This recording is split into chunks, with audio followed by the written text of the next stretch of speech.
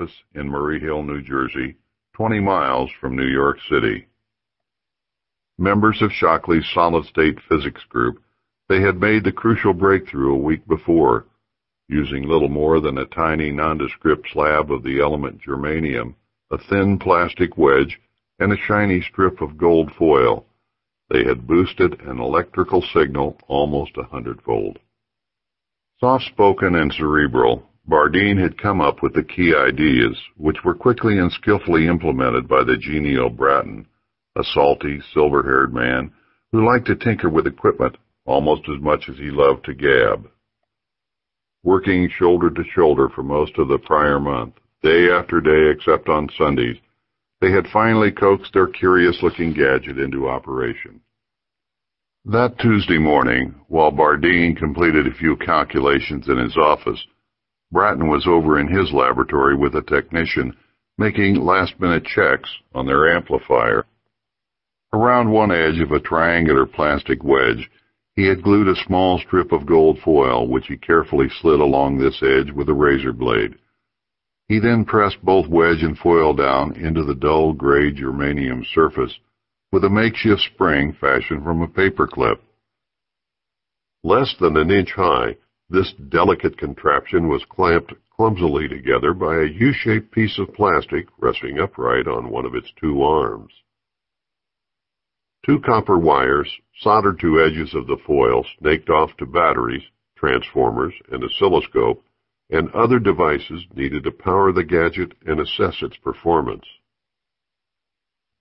Occasionally, Bratton paused to light a cigarette and gaze through the blinds on the window of his clean, well-equipped lab. Stroking his mustache, he looked out across a baseball diamond on the spacious rural campus to a wooded ridge of the Watchung Mountains, worlds apart from the cramped, dusty laboratory he had occupied in New York City before the war. Slate-colored clouds stretched off to the horizon. A light rain began to fall.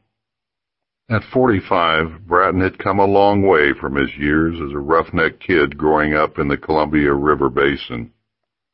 As a sharpshooting teenager, he had helped his father grow corn and raise cattle on the family farm in Penobscot, Washington, close to the Canadian border.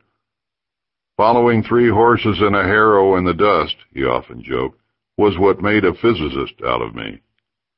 Bratton's interest in the subject was sparked by 2 professors at Whitman College, a small liberal arts college in the southeastern corner of the state. It carried him through graduate school at Oregon and Minnesota to a job in 1929 at Bell Labs, where he had remained, happy to be working at the best industrial research laboratory in the world. Bardeen, a 39-year-old theoretical physicist, could hardly have been more different. Often lost in thought, he came across as very shy and self-absorbed. He was extremely parsimonious with his words, parceling them out softly in a deliberate monotone, as if each were a precious gem never to be squandered. Whispering John, some of his friends called him. But whenever he spoke, they listened. To many, he was an oracle. Raised in a large academic family, the second son of the dean of the University of Wisconsin Medical School, Bardeen had been intellectually precocious. He grew up among the ivied dorms and the sprawling frat houses lining the shores of Lake Mendota near downtown Madison, the state capital. Entering the university at 15, he earned 2 degrees in electrical engineering and worked a few years in industry before heading off to Princeton in 1933 to pursue a Ph.D. in physics. In the fall of 1945, Bardeen took a job at the Bell Labs, then winding down its wartime research program and gearing up for an expected post-war boom in electronics. He initially shared an office with Bratton, who had been working on semiconductors since the early 1930s, and soon became intrigued by these curious materials whose electrical properties were just beginning to be understood. Poles apart temperamentally, the 2 men became fast friends, often playing a round of golf together at the local country club on weekends. Shortly after lunch that damp December day, Bardeen joined Bratton in his laboratory, Outside, the rain had changed to snow, which was beginning to accumulate. Shockley arrived about 10 minutes later, accompanied by his boss, acoustics expert Harvey Fletcher, and Bell's research director, Ralph Bowen, a tall, broad-shouldered man fond of expensive suits and fancy bow ties. The brass, thought Bardeen, a little contemptuously, using a term he had picked up from wartime work with the Navy. Certainly these two executives would appreciate the commercial promise of this device. But could they really understand what was going on inside this shiny slab of germanium? Shockley might be comfortable rubbing elbows and bantering with the higher-ups, but Bardeen would rather be working on the physics he loved. After a few words of explanation, Bratton powered up his equipment.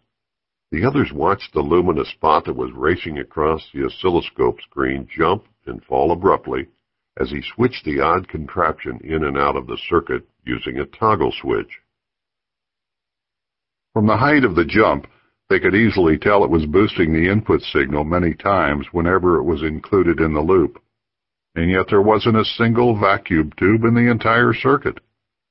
Then, borrowing a page from the Bell history books, Bratton spoke a few impromptu words into a microphone. They watched the sudden look of surprise on Bowen's bespectacled face as he reacted to the sound of Bratton's gravelly voice booming in his ears through the headphones. Bowen passed him to Fletcher, who shook his head in wonder shortly after putting them on. For Bell Telephone Laboratories, it was an archetypal moment.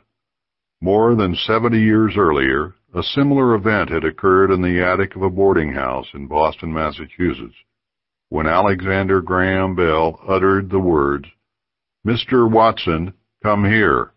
I want you."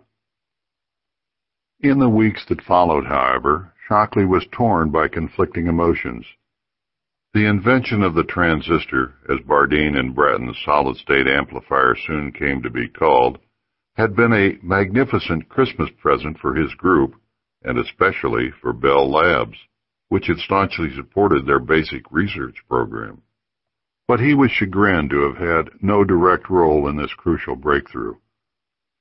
"My elation with the group's success was tempered by not being one of the inventors," he recalled many years later. "I experienced frustration that my own personal efforts, started more than 8 years before, had not resulted in a significant inventive contribution of my own." Growing up in Palo Alto and Hollywood, the only son of a well-to-do mining engineer and his Stanford-educated wife, Bill Shockley had been raised to consider himself special, a leader of men, not a follower. His interest in science was stimulated during his boyhood by a Stanford professor who lived in the neighborhood. It flowered at Caltech, where he majored in physics before heading east in 1932 to seek a Ph.D. at the Massachusetts Institute of Technology. There he dived headlong into the wonderland world of quantum mechanics, where particles behave like waves and waves like particles, and began to explore how streams of electrons trickle through crystalline materials, such as ordinary table salt. 4 years later, when Bell Labs lifted its Depression-era freeze on new employees, the cocky young Californian was the first new physicist hired. With the encouragement of Mervyn Kelly, then Bell's research director, Shockley began seeking ways to fashion a rugged solid-state device to replace the bulky, unreliable switches and amplifiers commonly used in phone equipment. His familiarity with the weird quantum world gave him a decided advantage in this quest. In late 1939, he thought he had come up with a good idea: to stick a tiny bit of weathered copper screen inside a piece of semiconductor. Although skeptical, Bratton helped him build this crude device early the next year. It proved to be a complete failure. Far better insight into the subtleties of solids was needed, and much purer semiconductor materials, too. World War II interrupted Shockley's efforts, but wartime research set the stage for major breakthroughs in electronics and communications once